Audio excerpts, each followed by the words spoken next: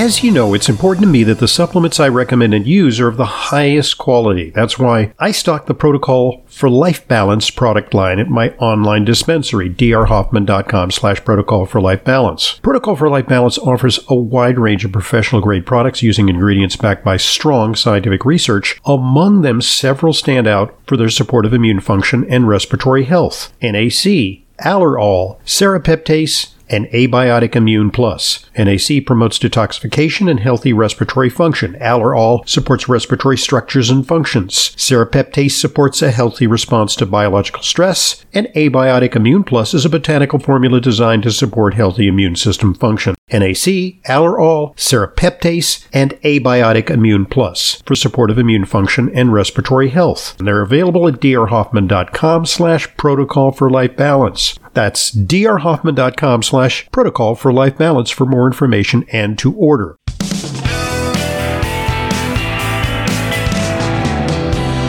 Welcome back to today's Intelligent Medicine Podcast. It's our weekly Q&A with Layla. One of my favorite times of the week because, you never know what's going to come up. We shuffle a deck and we draw some cards and we see what the questions are going to be. Radio program at AOL.com is the destination for questions. We got some good ones in the mailbag. We have a question about strontium, right? Yes. This is from Alice. I've been told by some medical personnel that new studies show that strontium citrate does not improve bone.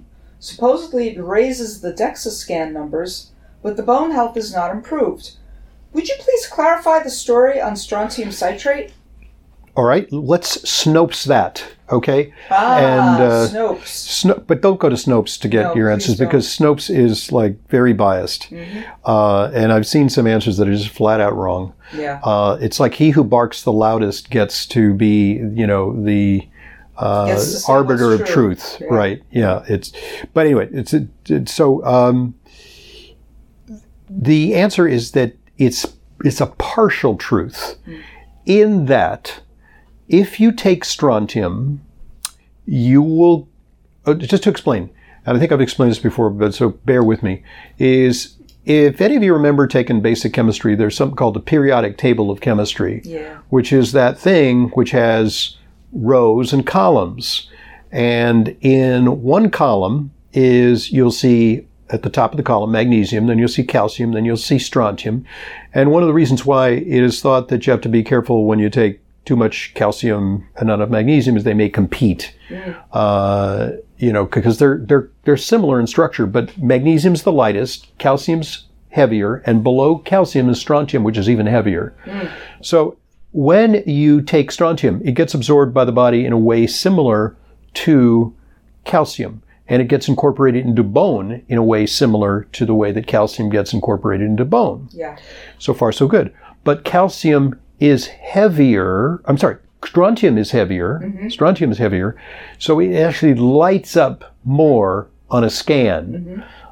It's more illuminated on a scan. Exactly. So that scan may then say, hooray, you've got a 10% improvement in your bone density.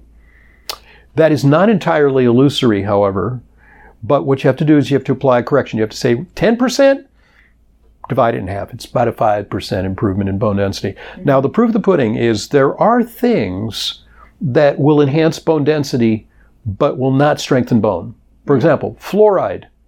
Oh, yeah. Fluoride will actually make your bone density appear greater, but you have brittle, poor quality bone.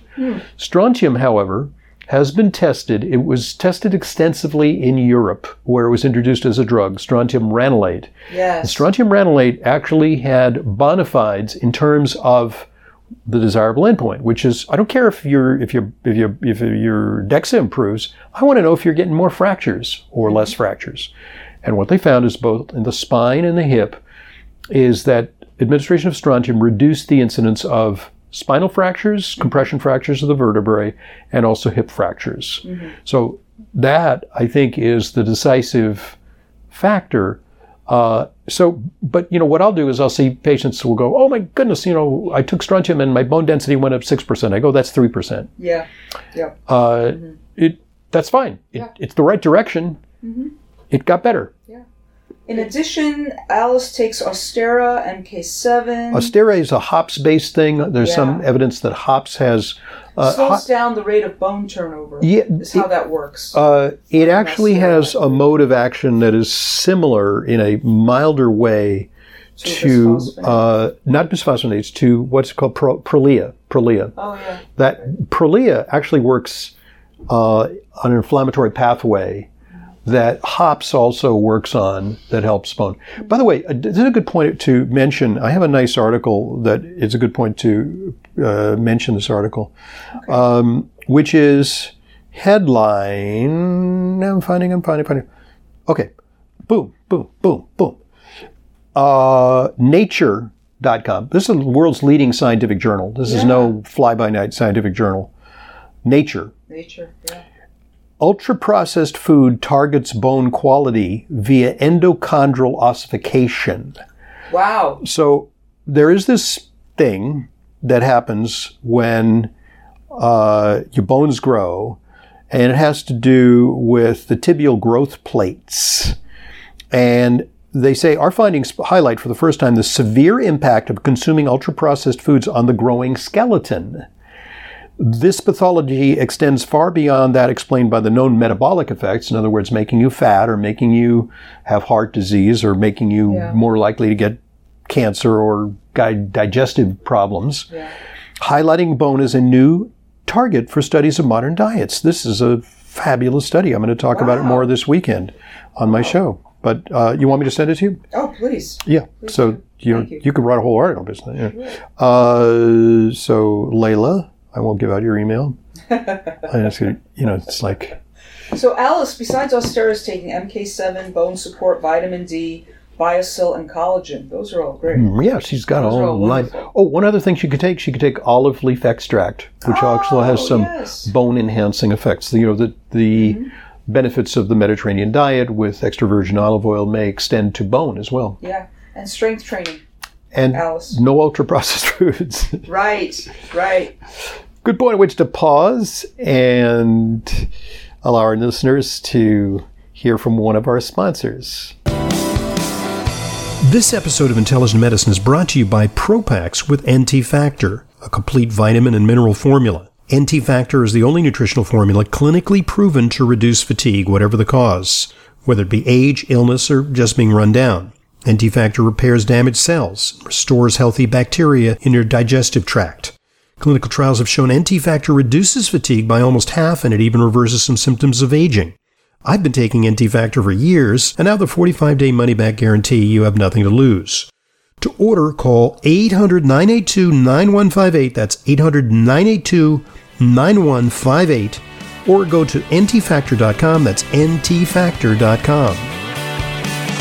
Thanks for listening. Thanks for supporting our sponsors. They're what make Intelligent Medicine a continuing free resource to you, and we vet our sponsors very, very carefully. So, what's our next question, please? Oh, this comes from Anthony.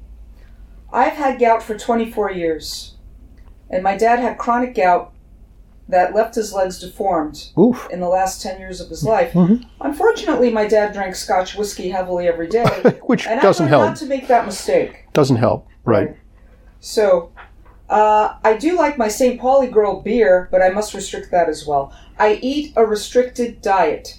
No prescription drugs. No organ meat, no red meat, no pork, beef, elk, deer, rabbit. No white flour, pickled meats, rye flour, or oats. He's on a lower purine diet with some element of some lower carbohydrate diet. Nothing fried or deep fried or fast foods of any kind. I try and refrain from most high purine style foods, which is what he mentioned with the organ meats and meat and stuff. But I think high nitrogen foods can give me gouty problems. Yeah, well, here's the thing. Yeah. Gout is very much associated with metabolic syndrome. Yes. And metabolic syndrome is not driven by purines. It's driven by carbohydrates, and especially by fructose. Mm. And so if you're drinking soda, or if you are... or lots of juice. Yeah. So just talk about hereditary gout. I don't think there is a very specific entity hereditary gout. There may be a rare condition of high susceptibility to gout, but gout is familial to some extent. So, for example, and I just looked it up, the risk increases with the number of the first-degree relatives affected. Having a twin brother with gout carries an 8-fold risk, whereas having a parent or offspring with gout has a 2-fold risk, only 2-fold. So, yeah. And they say genetic factors contribute 1/3 in men and 1/5 in women. So, 1/3, but environmental factors, i.e. diet. Yeah. And, yeah. So Anthony's almost 70 years old and he's struggling with controlling the swelling in his left leg and feet. He says, I drink plenty of water and I understand my body must constantly be flushing out the uric acid. And he's trying to keep his uric acid level below 6. Well, there's something to that. But, I usually when I send people to you who have gout, they're pretty much attuned to the purine part. Yeah. But they're not attuned to the carb part. Yes. And when you go over their diet history, it's like busted. They have insulin resistance and they have some degree of obesity or less than optimal weight. They have a hemoglobin A1C that's like 5.9 or 6.1 or, something like that.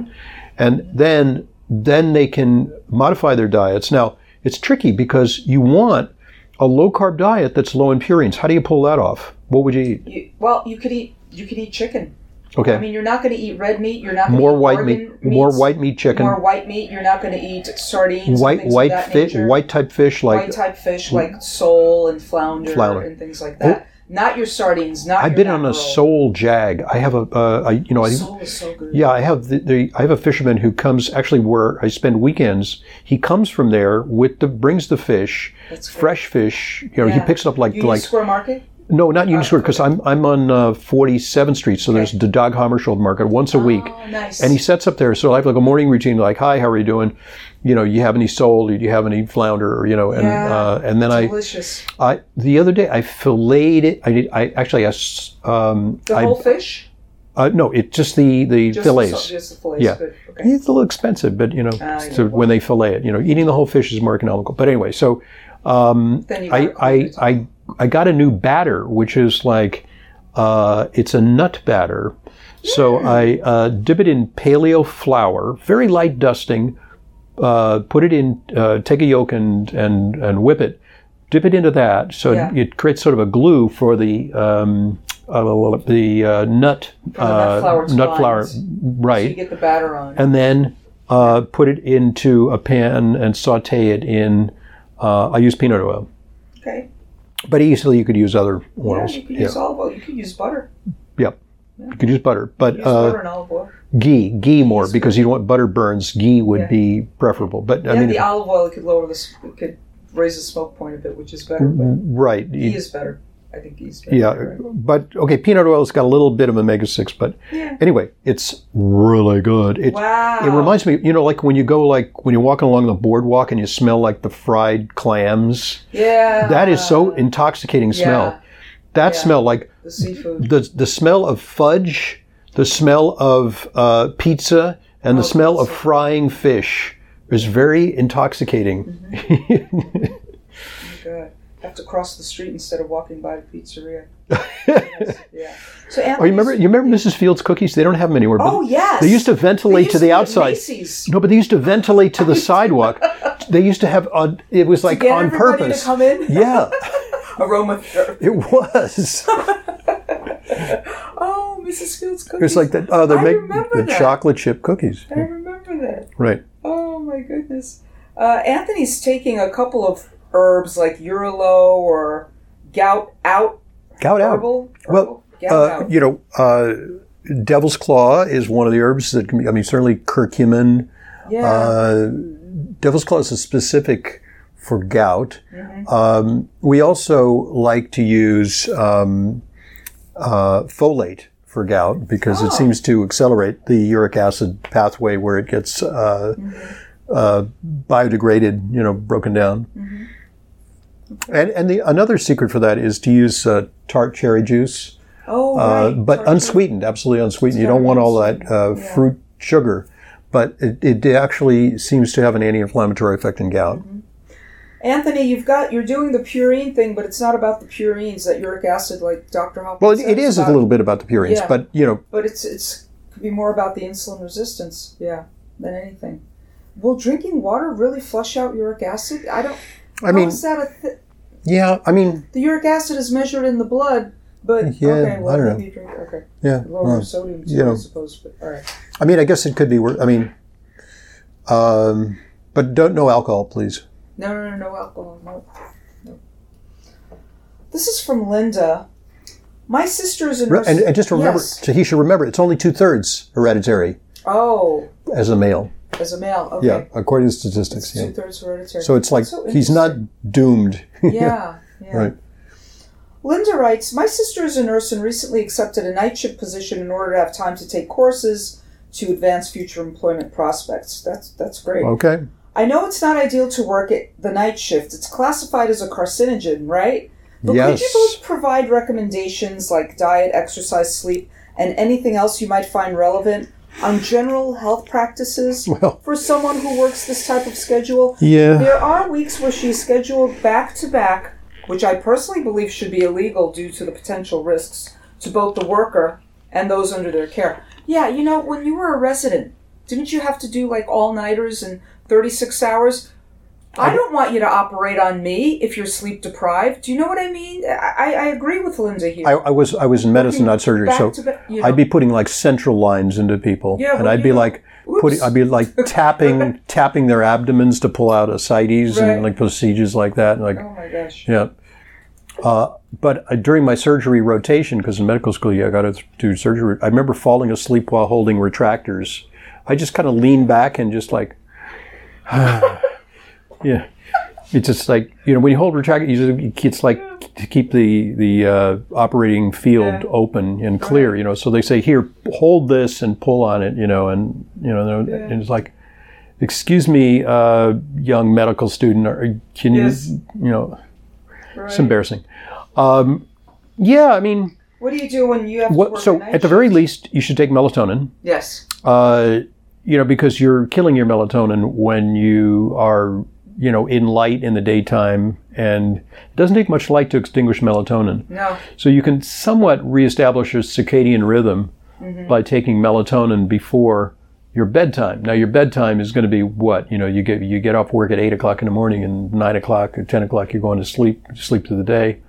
You want real good blackout shades. Yes. Blackout curtains, all of that. I think exercise is good. Noise, yeah. And also, I think also creating meal structure, meal discipline, because that's also part of chronobiology. Yeah. And, really try and eat not crappy foods at night, because the food availability at night, I remember working at night, what was available? It's like, let's call for pizza. Let's call for, Chinese food. Let's call for, or worse yet, let's go to the machines in the hospital, which are all candy, or let's just grab a can of Ensure from one of the patients. Oh my goodness. The patient is lying there in a coma. They put like a can of Ensure there. The patient is unconscious. Like, she's not going to drink it. Take her Ensure. Yeah. Just get a quick pick me up. Exactly. The first time I ever encountered an ice cream vending machine, which I didn't know existed. Oh. There was such a thing Really? as an ice cream vending machine. Really? I was an undergrad nutrition student, Oh, wow. and it was at my campus. Wow. I said, "What? This can give me an ice cream sandwich or a cone or something? What is this doing here?" And I just find it ironic that that's a special kind of machine because it has to be refrigerated. Yeah, right. Right. But this is the first place I encountered it in my life, is in the School of Health Sciences, where I just became an undergrad nutrition student. I just found that completely strange. Eating healthy food. I remember one of my survival strategies when I was on that kind of regimen is I brought really healthy food. So I would have like a lunchbox, and I would open it up, and it would be, and at the time I was a vegetarian. And so I would have like brown rice and seaweed and beans. Yeah. And, at least that was healthier fare than what some of my peers were eating. Right. Pepsi and Twizzlers. And PB&J. Talk about being in recovery. I think a lot of people in medical training, and nurses are certainly part and parcel. This is not just Yes. restricted to MDs and DOs and anybody in medical training. Is the part of their life where they get their life straightened out and they recover from the rigors of that, the circadian rhythm disruption, the bad diets, the inability to exercise properly, the lack of greenery to get outside and do those things, that ordinary people do to refresh their lives. And not to mention the chemical exposure. I mean, a hospital is a sick building by definition because they're constantly administering medication, and then not to mention the germs and the flora that's in the air there, and then the sanitizing, disinfectants. Yes, which may be the worst of all. Yeah, it's not. So it ain't great. No, it ain't great. No. So keeping a set sleep schedule where possible, regular meal times, set meal times, and set exercise times, perhaps, because anything you can do to create a bit of a routine for the body, because the body rebels in these nighttime routines. Well, hopefully Linda's sister, because she took this position, she's taking some courses to advance herself. Hopefully it's just temporary. Yeah, but to talk about the risk, is it carcinogenic? There's a much higher risk of breast cancer among female health personnel who are shift workers. I thought it was all kinds of cancers, not just breast cancer. For shift well, at the very least, breast cancer. Yeah. And maybe it extends to other related cancers, certainly. But the other thing I got to say, I mean, maybe it's changed, but you would see the daytime nurses were reasonably fit, the 8 to 4. Then the 4 to 8, a little less fit.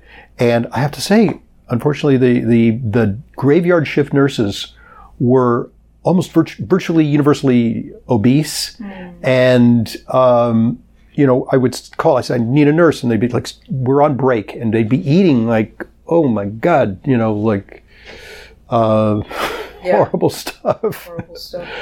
Look, this is not to... I'm going to get blowback from nurses who are, health conscious, and it's hard to generalize. But this was Bellevue Hospital. Back in the day, in the 1980s, early 1980s, and it wasn't great.